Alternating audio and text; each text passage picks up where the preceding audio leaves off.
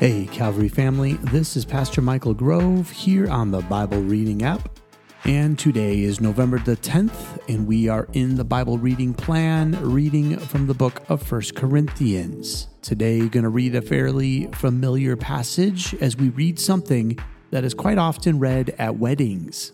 But stick around at the end, and I'll explain why this was never written to be a wedding conversation, but is so much more. So here we go, jumping into 1 Corinthians chapter 12. Now, about the gifts of the Spirit, brothers and sisters, I do not want you to be uninformed. You know that when you were pagans, somehow or other, you were influenced and led astray to mute idols. Therefore, I want you to know that no one who is speaking by the Spirit of God says, Jesus be cursed. And no one can say, Jesus is Lord, except by the Holy Spirit. There are different kinds of gifts, but the same Spirit distributes them. There are different kinds of service, but the same Lord. There are different kinds of working, but in all of them and in every one, it is the same God at work. Now, to each one, the manifestation of the Spirit is given for the common good. To one, there is given through the Spirit a message of wisdom. To another, a message of knowledge by means of the same Spirit. To another, faith by the same Spirit. To another, gifts of healing by that one Spirit. To another, miraculous powers. To another, prophecy. To another, distinguishing between spirits. To another, speaking in different kinds of tongues. And to still another, the interpretation of tongues. All these are the work of one and the same Spirit, and He distributes them to each one just as He determines. Just as a body, though one, has many parts, but all its many parts form one body, so it is with Christ.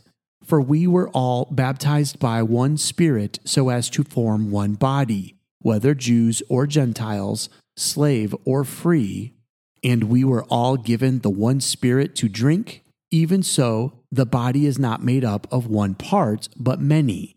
Now if the foot should say, because I am not a hand, I do not belong to the body, it would not for that reason stop being part of the body.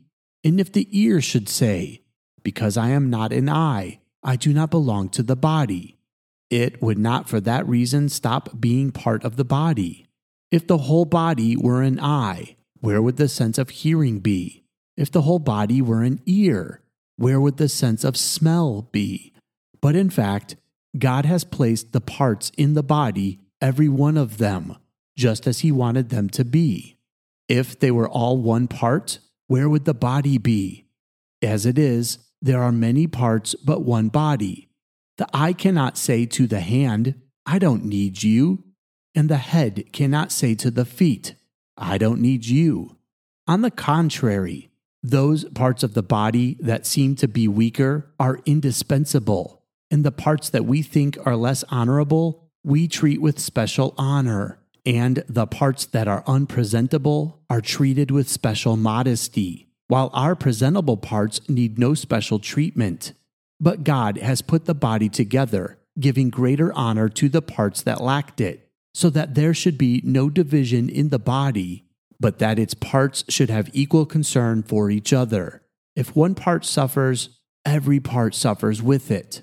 If one part is honored, every part rejoices with it. Now you are the body of Christ, and each one of you is a part of it. And God has placed in the church first of all apostles, second prophets, third teachers, then miracles, then gifts of healing, of helping, of guidance, and of different kinds of tongues. Are all apostles? Are all prophets? Are all teachers? Do all work miracles? Do all have gifts of healing? Do all speak in tongues? Do all interpret? Now eagerly desire the greater gifts, and yet I will show you the most excellent way. 1 Corinthians chapter 13.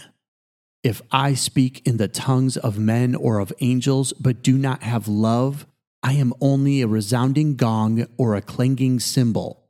if I have the gift of prophecy and can fathom all mysteries and all knowledge, and if I have faith that can move mountains, but do not have love, I am nothing.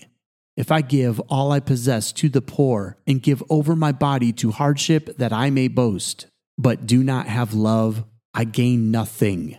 Love is patient, love is kind, it does not envy, it does not boast, it is not proud, it does not dishonor others, it is not self-seeking, it is not easily angered, it keeps no record of wrongs.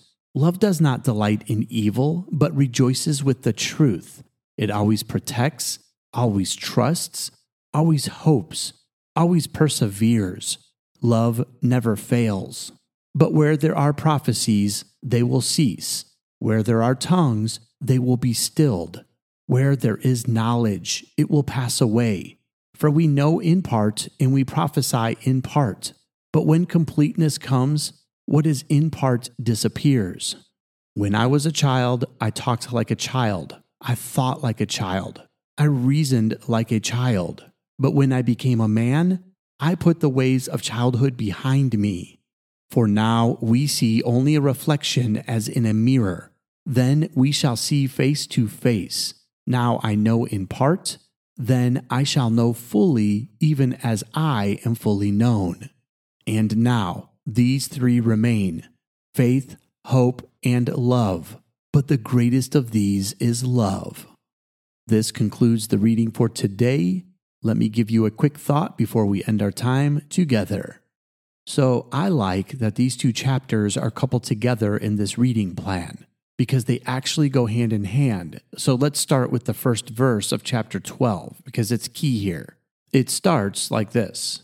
Now about the gifts of the Spirit, brothers and sisters, I do not want you to be uninformed. You know that when you were pagans, somehow or other, you were influenced and led astray to mute idols. Therefore, I want you to know that no one who is speaking by the Spirit of God says Jesus be cursed, and no one can say Jesus is Lord except by the Spirit. So Paul is starting by saying that the only way we can understand God is through His Spirit. And so we can't be people that love God and are close to Him, yet don't have His Spirit.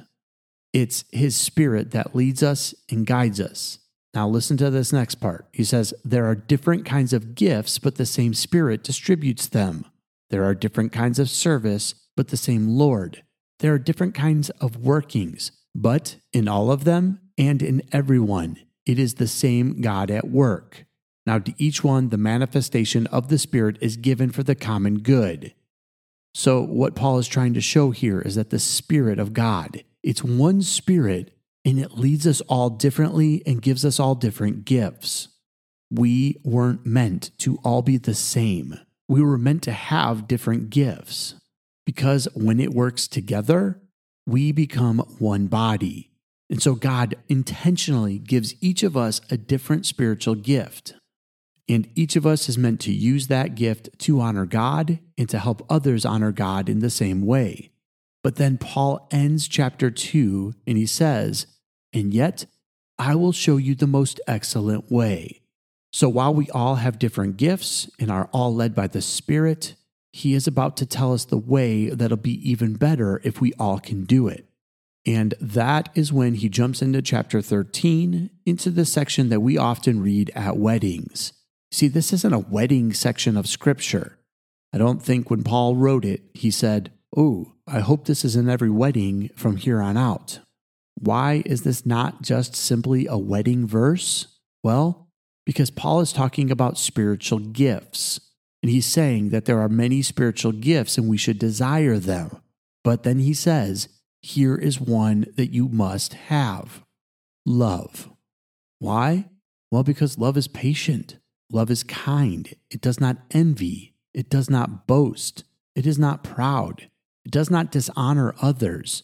It is not self-seeking. It is not easily angered. It keeps no record of wrongs. Love does not delight in evil, but rejoices with the truth.